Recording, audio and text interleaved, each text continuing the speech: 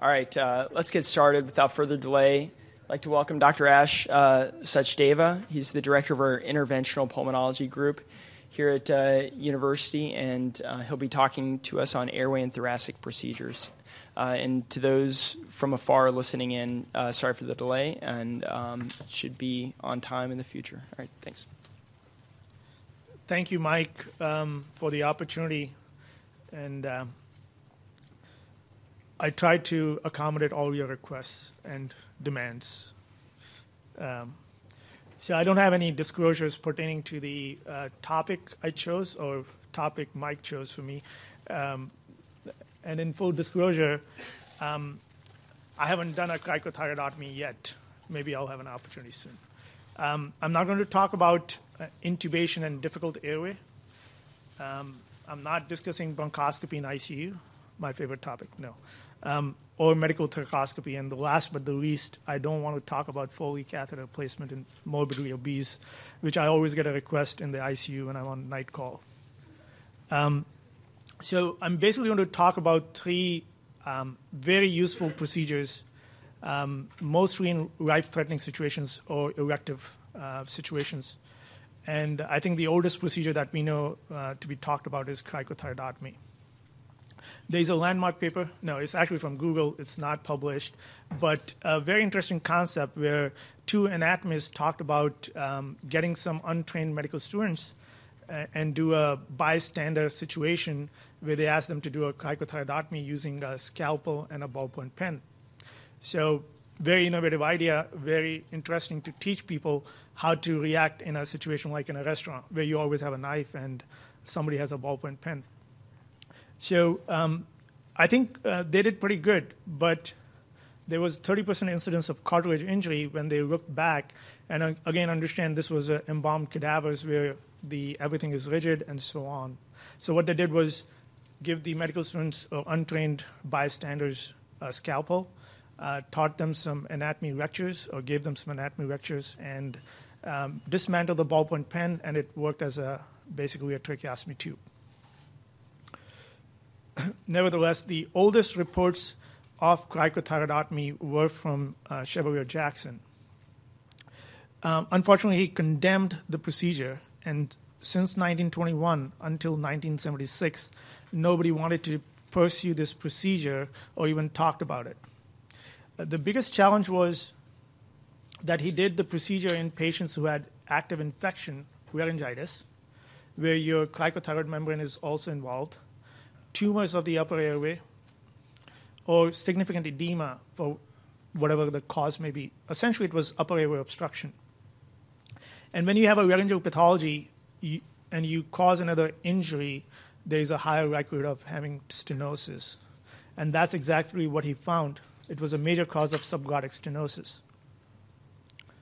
Nevertheless, people in Denver first published in 1976. These were cardiothoracic surgeons who actually felt the need for a higher tracheostomy tube because all these patients had median sternotomies and they were worried about cross-contamination. So they actually published a series of 655 patients, and the duration of the cricothyroidotomy tube was from a few hours to months. They had a very low complication rate, almost about 6%, which you could compare with any usual tracheostomy, surgical or non-surgical. There was only one procedure-associated death. And in their series, now this is somewhat, they are massaging things. They said they didn't find any subglottic stenosis. But they had 5 patients that required resection of tracheal stricture. It was not clear whether these were distal at the cuff site or not. But nevertheless, 5 out of 655 is a very low number and comparable to any post-tracheostomy stenosis cases. This was a programmatic approach by 2 cardiothoracic surgeons. Big difference when you start opening a procedure to everyone. So, of course, their conclusion was that it could be routinely used in patients of similar population, and the advantage being its simplicity and absence of cross-contamination. Voice change was the most frequent complication.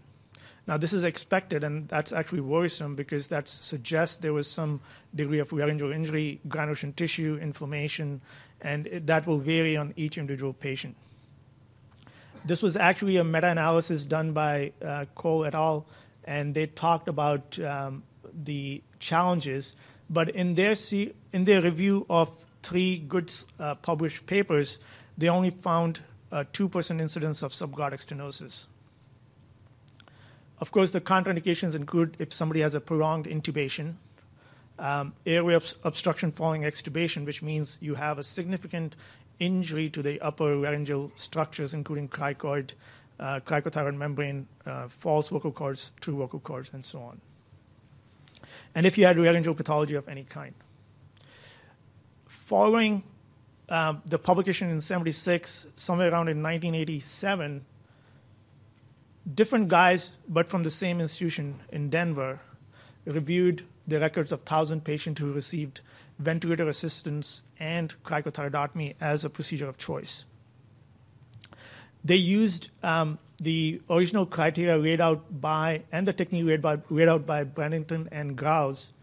And what they found was there was a higher incidence of airway stenosis than either of the procedure it was meant to replace, which included row tracheostomy, row meaning second, third space, and endotracheal intubation. They were pretty, their recommendation was not to be used as a primary procedure. Again, there's a publication a few years earlier, almost a decade earlier, where people said, wait a minute, I know cricothyroidotomy is bad, but what about a patient where we can't palpate structure in the neck, they have trauma, C-spine is immobilized, nobody's willing to take for tracheostomy either open or there's a higher risk of tracheostomy open versus percutaneous. So these guys looked at their retrospective review. These were 2 trauma surgeons who protocolized their pathways for difficult neck anatomy. And they draw the comparison with a cohort of patients who underwent tracheostomy. There were about 18 patients, and 7 patients died unrelated to the airway. Again, it's very difficult to comment there because if you have a smaller airway, a size 6 tube, and you get a pneumonia because of secretion clearance impairment, how do you define that, or how do you attribute the causality there? It's somewhat challenging. But nevertheless, the authors published this. This is one of the patients they talked about who has no neck, and the cricoid cartilage, even with extension, was palpable at the sternal notch. And whether you do an open trach, percutaneous trach, a cricothyroid, in their opinion, was a better procedure. In their series, small series, there was a low complication rate, and the authors still believe that it's a reasonable option in select patients. But this is not what we talk about when we talk about cricothyroidotomy in patients in our elective or emergent situation, and I think that concept is somewhat evolved. When we talked about urgent procedure, all you need is a scalpel and non-panicky hands and brain. You have a modified kit, which is a percutaneous kit. You could use a syringe, an angiocat, or a needle to aspirate air. You know that you're in the airway. This is a saline, not a lidocaine. You don't need lidocaine in an emergent situation. And then you have a dilator, which is passed over a guide wire, and you have a tube. Over here, you have a dilator, you have a hemostat, and an endotracheal tube. There's a very nice video that I couldn't show. This is from University of Maryland Emergency Room Physician. It's a 50-second video on YouTube where they use a very simple concept. You have a bougie, which is always available. You have a scalpel. You make an incision after palpating the cricothyroid membrane. You pass a bougie. You can ventilate through that, and then over that bougie, intubate the patient with an endotracheal tube. Very simple. 40 seconds. But be mindful, if you're using the kit, dilator kit, don't leave things behind. This is a patient who underwent a cricothyroidotomy as an emergent procedure at BWMC. 2 years later, presented with our pulmonary consult service for abnormal CAT scan that showed some foreign body. He never knew if he had any challenges with it. He had no symptoms. but this is what we found. It was embedded quite nicely, and we were worried that it may be eroding into the pulmonary vein, but it was easily extractable, and this is the guide wire. The next question is, how do we train residents, fellows, and attendings who are going to deal with emergent situation? I haven't done a cricothyroidotomy over 12 years. Not that I didn't have an opportunity. We actually modified our protocol when I was at St. John's Mercy to do a percutaneous trach directly. So if you were able to bag, we would just do a perc trach. We never published that. Some other authors have published that, but again, it's institution specific. It's not part of the algorithm in any anesthesia literature, but I'm just saying people deviate based on institution. So the big question is, what are the metrics to assess skill sets, especially cricothyroidotomy? Is it time to ventilate, time to get the airway? What is the minimum number? And what is the appropriate retraining interval if I start the training today, and how soon will you forget to do things?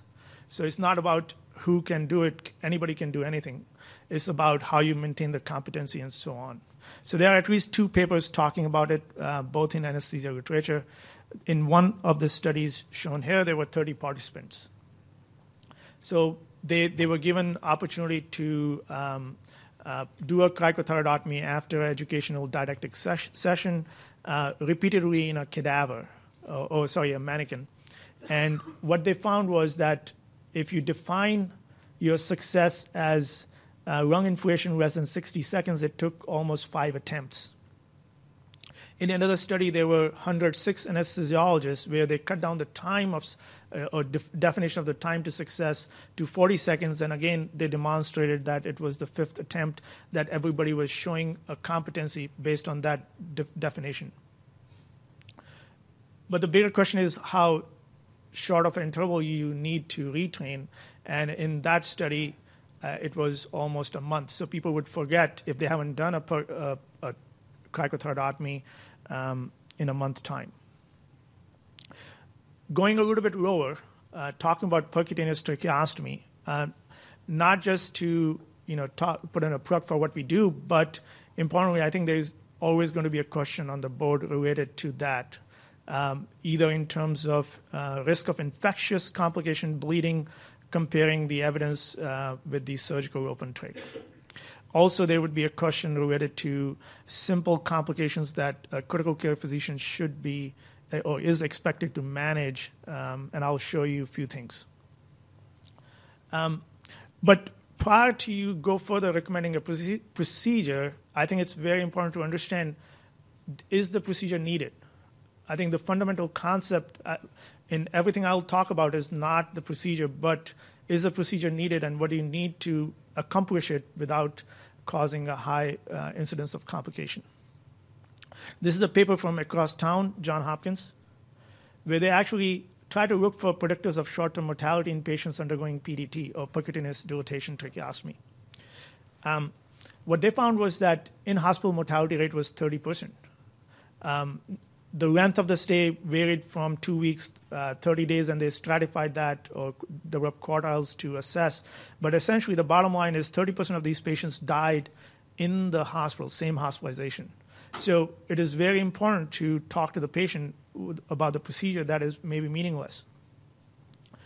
The predictors of higher mortality in their paper or their review was older age, oncological diagnosis, cardiac shock, and ventricular assist devices.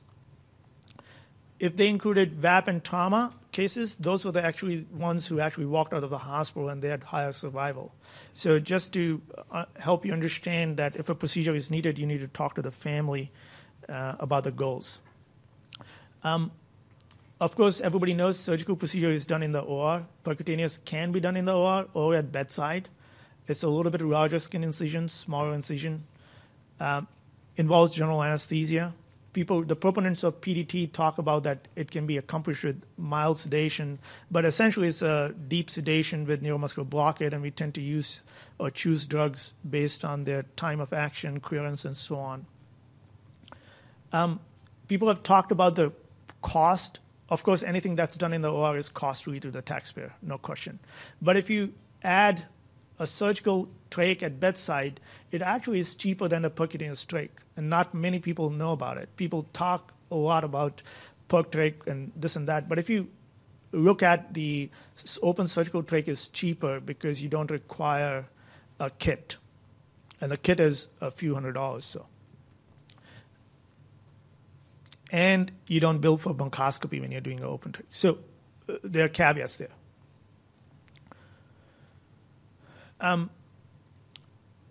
This is actually a prospective evaluation of 500 cases where they actually used an older Cook kit, which had a multiple dilator technique. And then as they were evolving, they were using the single dilator kit.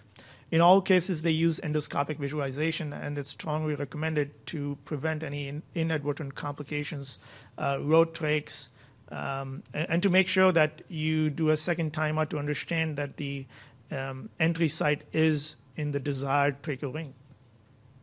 The overall complication rate was very low. More than half were considered minor. Of course, in most of the percutaneous tracheostomy studies, you'll find these subgroup of patients excluded, including children, unprotected airway, emergencies, midline neck mass. And, of course, if you can't palpate the structures, you've got to do it open. If you can't palpate cricoid, the landmark site, to understand where your entry site is going to be, you're not moving forward with the procedure. And if you can't correct the coagulopathy, you're not doing the procedure. In their study, there was absence of pneumomediastinum and pneumothorax, which is remarkable. And I don't anticipate if you are using endoscopic visualization, why would you get that? You can still get it because of the ventilator high peak airway pressures when you're doing bronchoscopy and so on. And if you have if the patient protoplasm is bad and so on. So in this large series, the authors concluded that this was as safe as surgical tracheostomy. Again, the folks across town at Hopkins looked at the efficiency of percutaneous tracheostomy offered by interventional pulmonary service compared to the surgical service. There they have a ENT service doing perc trachs as well, which is unique in terms of institutional-specific protocols. There was no statistical differences in the percutaneous trach between surgical or IP group. There was a trend towards increased efficiency in PDT done by IP group, just because they had a nurse practitioner who would evaluate the patient, and all these patients, 100% of them, got a tracheostomy in 48 hours. So it's a lot of cost savings to the hospital if you can bring an efficient system, which has nothing to do with who is doing it, how the system is defined. The question is it really safe? There's been a lot of talk about it shouldn't be done, the complications are bad, when badness happens, blame happens, and so on. But Vanderbilt guys did a very good job of publishing their 3,000 procedures. And I think, I forget what's his name, over here. Jose Diaz came from Vanderbilt, right? I think he was part of some of the protocols that he wrote. But essentially, again, it's a protocolized approach. You have 3,000 patients, and authors evaluated all major airway-related complications, procedure-related deaths, and incidence of post-tracheostomy stenosis. And in their series, almost 15% were above BMI of 35.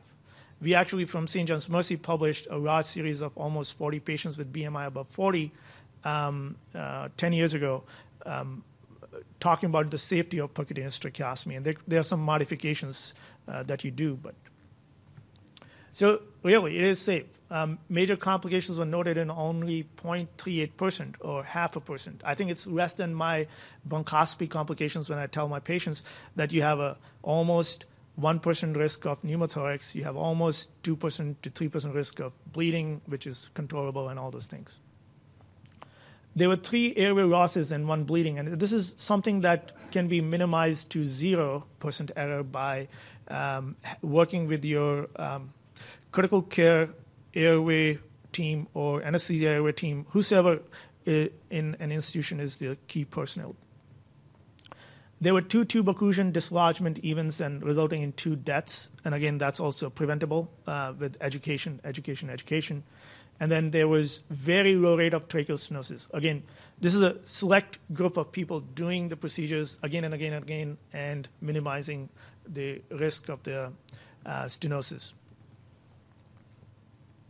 My mentor had to do a deposition about a tracheal stenosis because somebody started the blame game. But this is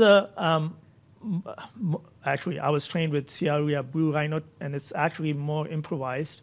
I just wanted to put some pointers about you have a entry of the needle under direct bronchoscopic guidance. You pass a guide wire and the punch dilator. Remember, the punch dilator is a straight dilator. It's a short, straight dilator. So your hands have enough force to push it down, and there is no resistance. If you don't point it caudally, you are going to push it through the posterior wall. And that's the most common reason. Everybody gets excited. Patient has good oxygenation, ventilation. There's no rush to do. This is the most critical part of the procedure. The recommended entry site is between second and third. That's preferable because if you develop stenosis, those are the ones that are easier to handle. But first and second is acceptable as well in patients where going deeper is going to increase the risk of being closer to the innominate vein. Thereafter, you actually pass a bowstring catheter, and over that, this is the bowstring catheter, the white one over the guide wire, and then you do the single dilator, which is a curved dilator, and then you load the tracheostomy over a smaller dilator and advance it. I'm going to just give you 2 minutes understanding of what is the role of operator and anesthesiologist. Nobody's going to ask you, but if you go to another institution, want to develop a tracheostomy service, you got to know about it. And it's boring, but unfortunately, that's what it is. You got to know the landmarks. You got to know where the cricothyroid membrane is, the cricoid cartilage, and the thyroid gland. Understand that in all tracheostomies, 1/3 of the time, at least in percutaneous, you're going to go through the isthmus of the thyroid almost 1/3 of the time. So my mentor used to ask me a multiple choice question, and that's the only multiple choice question in my talk is thyroid gland choice A, vascular organ, choice B, very vascular organ, choice C, very, very vascular organ, and choice D, very, very, very, very vascular organ. So the choice D is correct answer.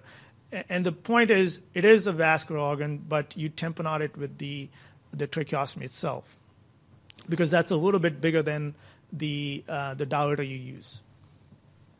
You're going to look at the gas exchange hemodynamics coagulopathy, and the bronchoscopist is a key person in this procedure because they're going to do the same. They're going to assess the airway, make sure they have the patient is on adequate ventilator support, the mode such as volume control mode or PRVC, whichever you want to use.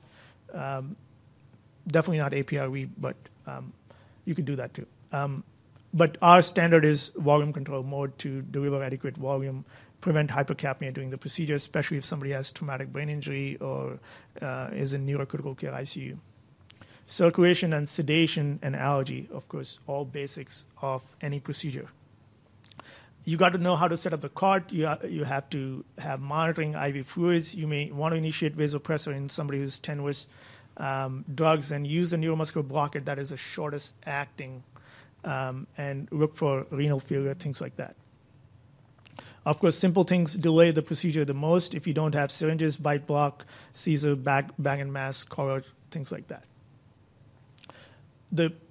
In general, the procedure is for the trach part, does the trach part, and the bronchoscopist guides the sedation, paralytics, patient positioning, discussion with the respiratory therapist and the staff. A bronchoscopic examination is performed, and the bronchoscope with the endotracheal tube is retracted to maintain a view. We usually deflate the cuff a little bit and then drag it back. As it hits the vocal cord, you meet a resistance. So that's the best way not to inadvertently dislodge the tube. And you have to be prepared to reintubate and make sure if somebody is difficult airway, you have all the difficult airway needs or anesthesia support. Or don't do it. Do it open. The role of the operator is to make sure you are directing and you're focused on the procedure and there are no distractions. It's almost 3-minute procedure, but if you have distractions and other things and you're not focused, it's going to be wrong and never-ending procedure. Even though the patient is sedated, paralyzed, I use local anesthesia, sometimes with topical epi. With the use of ultrasound, you can actually identify any vessels crossing over. So, of course, make good judgment there. Not to lacerate those. The needle with bevel caudal is inserted. Some people are very obsessive about it. So, and you confirm it with getting an air back. And many times you will cause a puncture of the posterior wall. That is meaningless. What we really want to avoid is a laceration of the posterior wall and causing a TEF. So, punctures usually seal without any difficulty. You're going to observe the needle puncture and its trajectory to see it's not going down and in the wrong direction. It's not facing up to the bronchoscopist either. And you pass a guide wire and so forth. People who have trained me were very obsessive, so I carried on the obsession. The cuff needs to be reinflated and then air sucked back so it is very streamlined. And then mind the gap. There should be no gap because then you're going to have trouble advancing this when you are done with your dilatation. A word about the complications. I think this is very important. The next 2 slides are going to be you're going to be asked questions around it. This was published by Steve Trottier from St. John's Mercy, who first looked at this. The bolstering catheter, which was advanced over the guide wire, did not have a ridge in the initial kit. So, or it's called a guiding catheter. This is the guide wire, but this, I call it a bolstering catheter. So what was happening was when you advance a dilator, there was nothing stopping it, and the guide wire is flimsy, and there is a force from top, and everything gets compressed, and this goes directly, just like the punch dilator, and was causing posterior wall injury if you're not careful. But in the newer kits, you'll see there is a small ridge over here that holds on and doesn't let the dilator go forward, and that actually helps you give direction and prevent the posterior wall injury. In general, the cause of difficult insertion is arrogance, meaning not listening to simple things. If your skin incision is poor, that will act as a resistance at the primary incision site. If your neck was not extended, the rings are not going to be open up. If you didn't do adequate dilatation, it's very hard to pass a bigger size tube in any anatomical or any procedure that requires dilatation. And of course, if it's inadequately lubricated, you're going to run into some challenges. Incorrect choice of trach tube, it does happen. I didn't put any slides related to that. And if you did not do proper balloon deflation during the withdrawal of the tracheostomy tube, you're going to run into obstruction. This is another good example, and I think one of the patients in our ICU experienced this after a tracheostomy. And be mindful that patients who have a tracheostomy also have a chronic inflammatory state. They have sepsis, they have COPD, they have something that was already debilitating them to lead to a respiratory failure. Very commonly, you see a posterior wall bulge. And during rapid changes in intrathoracic pressures, during coughing or dyspneic episodes, this posterior wall bulges into the bevel of the tracheostomy tube, especially if there is a force dragging this way and the tracheostomy tube is pulled down, and this will drag it upwards and posteriorly. This is not coaxial. In the picture, it looks coaxial because the authors are trying to do a bronchoscopy and pushing it down. So what happens is this gets sucked in during a very negative pressure, and once it gets sucked in, unless you do a positive pressure bag or take the tracheostomy tube out and change it, nothing changes. Actually, prior to this publication, Steve Trottier sent in a communication to CHEST with a similar thing happening on their patients, and this would get better immediately after changing the tracheostomy. But what's happening is, as you do a bronchoscopy, you push the tube down, and this limb gets further down, and you miss on the area of trauma that patient is experiencing with repeated insult and apposition of the distal end of the trachea. So the only way to identify is to pull back and look for these signs of granulation tissue. And if patient goes into acute obstructive syndrome, if it's a fresh trach, you can give a very strong positive pressure that should usually dislodge it, or pass a bougie or a suction catheter that should dislodge the posterior membrane, gently so, not causing perforation. Don't use anything traumatic. The red rubber catheter usually doesn't get it. So the question usually will revolve around changes in peak pressure. Patients suddenly became hypoxic. They'll talk about tracheostomy tube done day 7, day 8 to give you some leeway to say, yeah, you can change the trach and so forth. Be mindful of that. But this is something you see very commonly, and people start doing chest tubes, start doing things,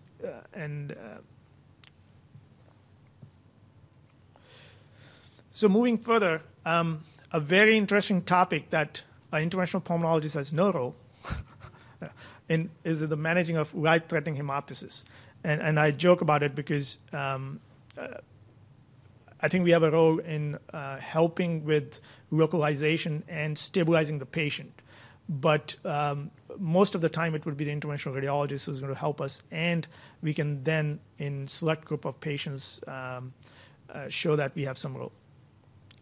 Not to take away the credit from any pulmonologist, but those are the literature and the facts. Unfortunately, there is no uniform accepted cutoff value, and I think the term massive hemoptysis is misleading based on volume. What you want to know is this a life-threatening bleeding? Is somebody going to die, whether it's 50 cc of blood or 100 cc of blood in their airway? If somebody is in bad ILD, chronic respiratory failure, I don't think they can take any more than 100 cc in their airway, and they'll die. So they need urgent intubation, even if the bleeding has stopped, until you have clearly defined the etiology or fixed the problem. A healthy adult can tolerate up to 200 ml an hour because they are pouring it out, but there will be a limit to it. Some people have defined as more than 2 episodes of moderate hemoptysis. But again, that's the question is that moderate, or is it that moderate is life-threatening? If it is life-threatening, no matter what, that is a massive hemoptysis. It's just like having a massive PE. It's not defined based on radiographic characteristic. Everybody gets fooled talking about it's a big PE in the CAT scan. No, it's the right ventricular dysfunction, troponin leaks, EKG changes, shock. All those determine the mortality, not the radiographic characteristics. Further, it's unreliable. Patients may tell you different things at different times. Ability to quantify blood when you see in panic that there is blood. Have you ever had hemoptysis? No. But my friend had a TB and he had an upper lobe cavity lesion. Of course, I was in the same dorm with him, and he coughed up blood. It was like he was a medical student, but I could see everybody was terrified. We had never seen blood before. So it is scary. And if you have any patient die of bleeding in front of you doing a bronchoscopy, it is more, I definitely say you get a PTSD from it, no question in my mind. You have to just see once. So when a patient comes with massive or life-threatening hemoptysis, you got to think about things in the history which are very, very important and will help you with defining or designing your algorithm or approach to localization and diagnosis. So, of course, if somebody has TB, you're talking about Ramussen's aneurysm.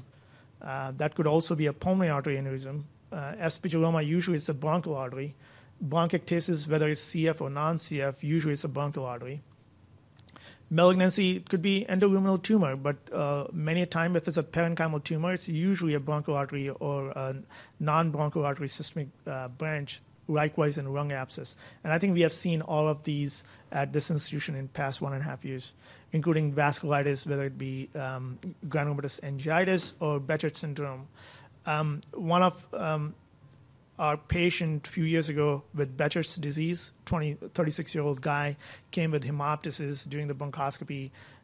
There was a temptation, and the temptation led to brushing off a pulse towel, and within 3 minutes, the guy was dead, despite everything. So be mindful of what you are entering into. Pulmonary AVM, there was recently a case of hereditary hemorrhagic telangiectasia leading to a hemothorax. Usually leads to hemoptysis, but Whit Burroughs went in and treated that. PE sarcoidosis usually is either analogy. The analogy would be aspergilloma from cavitary lesion or a bronchiectasis. And these are rare, but bronchoartery aneurysm, pseudoaneurysm from PA catheter, and we see that. And aortobronchial fistula are usually almost always fatal. Understand that source of bleeding in almost 90% of the patients will be bronchial artery. Or it could be non-systemic, non-bronchial artery systemic branch from intercostal internal memory, or there is another reason to have a collateral. If there's a reoccurrence of bleeding, it's usually the non-bronchial systemic artery, and be mindful. So if you have sent a patient to IR, they come back stable, 2 days later again they need to go back because you have identified a problem. And bronchial artery embolization is not 100% perfect. There's about 70 to 80% success rate. And there's almost 15 to 30% of the patients will have recurrent bleeding. So what is the role of three most common diagnostic tests in localizing? Chest radiograph, almost always done, very easy to obtain. It's a good study, but understand that the positive diagnostic yield is about 50%. And if you look at the published data from Hurth and Armin Ernst, there was a quarter of patients who actually showed normal radiographs, but these all had endobronchial tumors. So it's very hard to pick up an endobronchial tumor The next question is, what about the CT scan? Actually, the multi-detector CT scan is extremely valuable. So, if I had to design a protocol, my protocol would be patient comes with massive hemoptysis, get intubated, go to the CT scan, have the IR team look at it, do the intervention right there itself. That would be the simplest, fastest way now. That doesn't happen all the time, and you need to stabilize the patient, and that's where we come in to help. But with the MDCT, this was actually a 16 detector row, and now we have almost, I think all the scanners here are 64 detectors. So if you have done a very good contrast study, you're almost always going to pick up a bronchial artery abnormality or even a non-bronchial artery abnormality. We have a patient that I'm not showing here who actually had a pulmonary artery origin, and that was picked up on the CT and underwent stent placement and walked home, eventually died many months later because he had a malignancy. But the role of the bronchoscopy is debatable. Now, if you look at the radiology literature, they will say, no, get to the CT scan first, which is very appropriate. But you can get the patient to CT scan always. You need to stabilize and make sure the airway is protected and you can oxygenate, ventilate the patient. Do we need isolation? There's no literature supporting a double lumen intubation tube. If you can block one side or ventilate one side, that's equally good. And double lumen intubation makes things difficult because there's no good lumen to suction the blood. And then there's no way to do any intervention if need be. So the purpose is to stabilize the patient. And that I want to drive the point, and it's the isolation of the involved airway.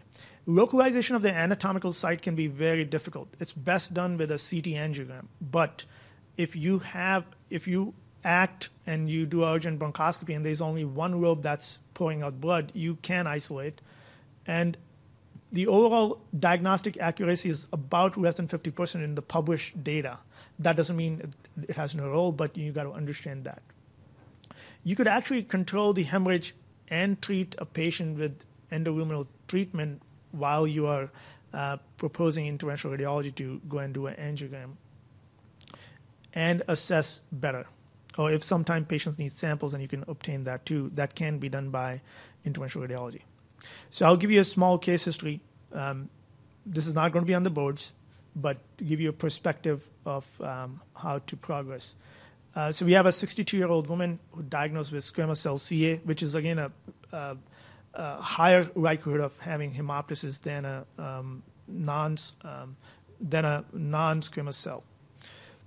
And I didn't talk about the issue with bevacizumab and hemoptysis. That is, again, all the patients with squamous cell were excluded from the trial for this very reason. And we have seen almost 7 or 8 patients with squamous cell during the treatment with massive hemoptysis. So that's a separate discussion. But the patient presented with the life-threatening hemoptysis during her break from chemotherapy after receiving 6 cycles. She was intubated and transferred to the MICU. And I could not procure a video, which was a beautiful video made by Nirav Shah, and neither Ed Pickering or Shah had those video, but it was sent to me at 10:30, and the question was, what do we do?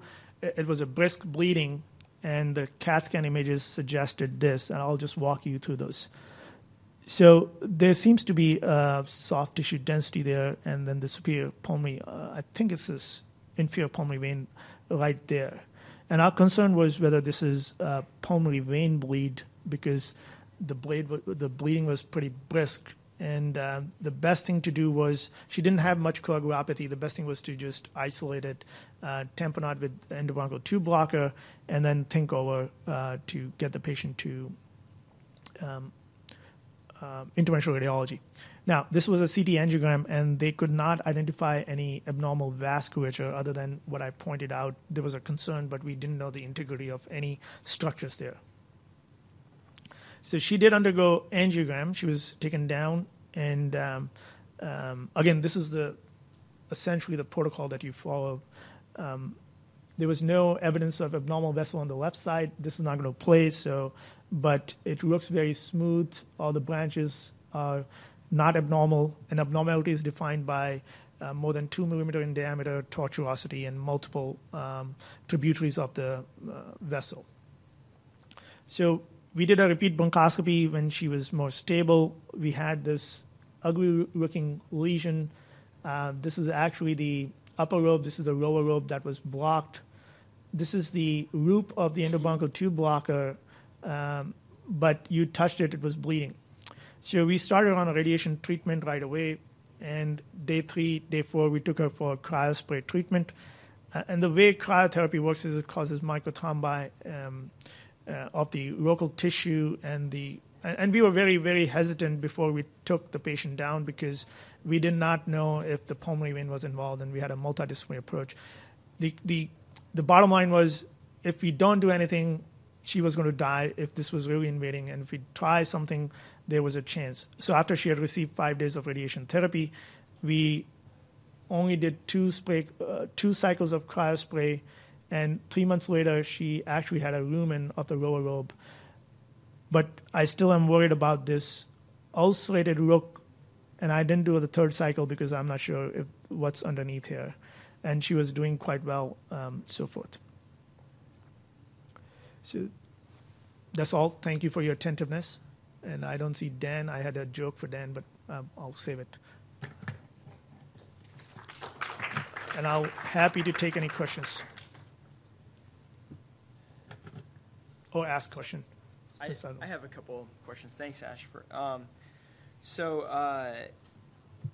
guess first on, since just you finished up on the hemoptysis, how do you place a bronchial blocker, and what's your, when you're there bronchoscopically, what's your sort of stepwise approach in how you handle it? So, excellent question. So try to place a largest endotracheal tube. That will make things easier, size 8 and above if possible. You can pass a therapeutic scope, which is an outer diameter of 6.3 to 6, depending on which scope you're using. If doing the bronchoscopy, you can isolate a lower lobe, then try to advance the endobronchial tube blocker into the lower lobe, like distal BI or lower lobe branch. If you're not able to identify, just put in the main stem and inflate it with air to about 3 to 4 cc's. Now, how do you drive it down? That's a little tricky. You know my favorite saying, to turn left, to go right. I don't know if you heard that. That's from the movie Cars. Yeah. So if you have to go right, in the airway, you always have to turn left. So if you push your neck further down left, you'll have a straighter path to right. And if you turn your neck to the right side, you'll have a straighter path to the left main stem. So that is one thing you want to do up front to facilitate, have a direct path. The second thing is it's very easy to drive the endobronchial tube on the right side because all you have to do is turn left and drive it down gently up to 40 centimeters or 50 and make a measurement. So just to help you understand how do you make a measurement, the bronchoscope is 60 centimeter in length marked from bottom to the top, excluding the handlebar. So you can actually measure from the distal or the proximal end of the endotracheal tube to where you want to park it, and that will give you a perspective of advancing the tube. Now, the loop that I showed has to be lassoed around a bronchoscope for it to be given direction and advance to the left side or the upper lobe or the lower lobe. And that becomes a little bit challenging, and you need a hybrid scope. You can't, or a pediatric scope. And if there's active bleeding, it becomes very, very challenging. So I usually say try with the usual technique, left, right, and usually it should go, or advance the endotracheal tube further down to one of the main stems, pass that, and then pull it back. So there are multiple ways to do it. You got to be comfortable with whichever technique works for you. It can be frustrating at times. I've spent like 2 hours just doing that blocker, and the bleeding stops, and then you come back, fit the blocker, and then the bleeding starts again, and it's like ongoing mess. But simplistically, that's how you do it. Now, the hybrid scope has an outer diameter of 4, suction channel of 2.0, and I think that works the best in terms of driving it because it's flexible. And with a size 8 endotracheal tube or even 7, you can drive both of the catheters together. One should be familiar and should have an in-service on the use of the endobronchial tube blocker. I distinctly remember my first use, and I was called in the middle of the night for a massive hemoptysis, and this was the very first time I had used endobronchial tube blocker, and I was reading the instruction booklet and so on, and but we made it. So it's better from my mistakes to read the instructions beforehand. So with in a person, this is the way we learned in the emergency department. So as part of my training, when somebody with undifferentiated hemoptysis, I guess imaging would help. You showed those some of those data, but imaging may help identify the side of the bleeding. And then you would just say, okay, we're not even going to mess with that side. We understand that there's going to be continued bleeding with limited resources or without somebody skilled in hemoptysis management alongside with us. So the thought would be put them do a lateral decubitus position on the affected side, being down. It just let it flood and preferentially ventilate and oxygenate the good side and to preserve that. So I guess in the undifferentiated patient without those resources, readily available, would you recommend something like that? And So I always say common sense never gets published. And what you're talking, so I think the basic stuff that I never talked about is, do you put the bad side down? Yes, to temporize things.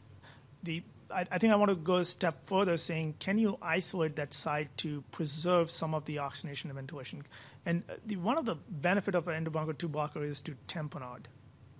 And I don't think you can achieve the tamponade or overspilling if this is brisk bleeding from either side, right or left, and then you'll have even though it's a dependent, you'll form a clot in the trachea, and that will be your nemesis in the next few hours. Coagulopathy, addressing that, correcting it. Putting the bad side down in an undifferentiated bleed while you're waiting to support or getting the right studies done, all those are important. And to touch on both the perc trach or cricothyrotomy, thyroidotomy discussion and the hemoptysis, can you briefly touch on tracheoinnominate fistula as the big fear of? Yeah. So, so next time I'll put those slides. The tracheoinnominate fistula happens when you have either a high-riding innominate vein or a low-riding tracheostomy. More commonly, almost 95% it is the low-riding tracheostomy. If people go below third or fourth ring and somebody has a short neck, the innominate vein crosses underneath that, and then there would be a mechanical friction eventually eroding into the and the pressure causing necrosis and eroding into the vessel wall. The reported deaths from tracheoinnominate fistula, again, these are the reported, not the unreported, where they had the autopsy and things like that. Many of these had tracheostomy going through seventh or eighth ring, and they did not use bronchoscopy or endoscopic visualization to say the neck is extended, and in an extended normal neck, there could be as many as 7 tracheal rings above the sternal notch. So in a paralyzed patient, you could actually go up to 7th, 8th ring, and when they flex the neck back, it's a low-riding trach, and then you run into that issue. There are very few cases where you have an aberrant vessel, either a thyroid artery that is going midline that causes bleeding, but that's not the innominate fistula. More commonly, it would be or an uncommon condition where it's a high-riding innominate vein or separate innominate veins crossing over that will cause that. So that's why the best recommendation is to do second and third bronchoscopic visualization, or if you're doing an open trach, you know where the cricoid ring is. So. And what's the time frame when you should be suspicious of that? And is there a point at which that suspicion should go down? So if you lacerated it, you'll know it right away. But in general, it will be 3 to 4 weeks. Many patients will present with sentinel bleed. So a mild amount of hemoptysis in a patient who is recovering well should raise red flag, and you should call or get a CT neck before the catastrophic bleeding happens. So just remember, it could be that soon. Yeah. And just as a reminder for some of the folks that aren't familiar, with massive hemoptysis, it's not the blood loss that kills you. Yeah, right? so that's going to be part of my joke book. Yeah, so I commonly see people talking about CBC is stable, and we have talked about attending rounds. Patient came with hemoptysis, and they go on and on and on for, we did HNH, and CBC is for GI bleed. Platelet counts is for any bleeding, but HNH has no value because they're going to die if the bleeding continues from asphyxiation, and you only need 150 cc of blood in any healthy adult to cause that. So. Yeah. Good point. Yeah. Any other questions? But that's not asked on boards either because it's comments. No. It's asked on rounds. Prepare yourself. All right. Okay. All right. Any other questions? Thank you.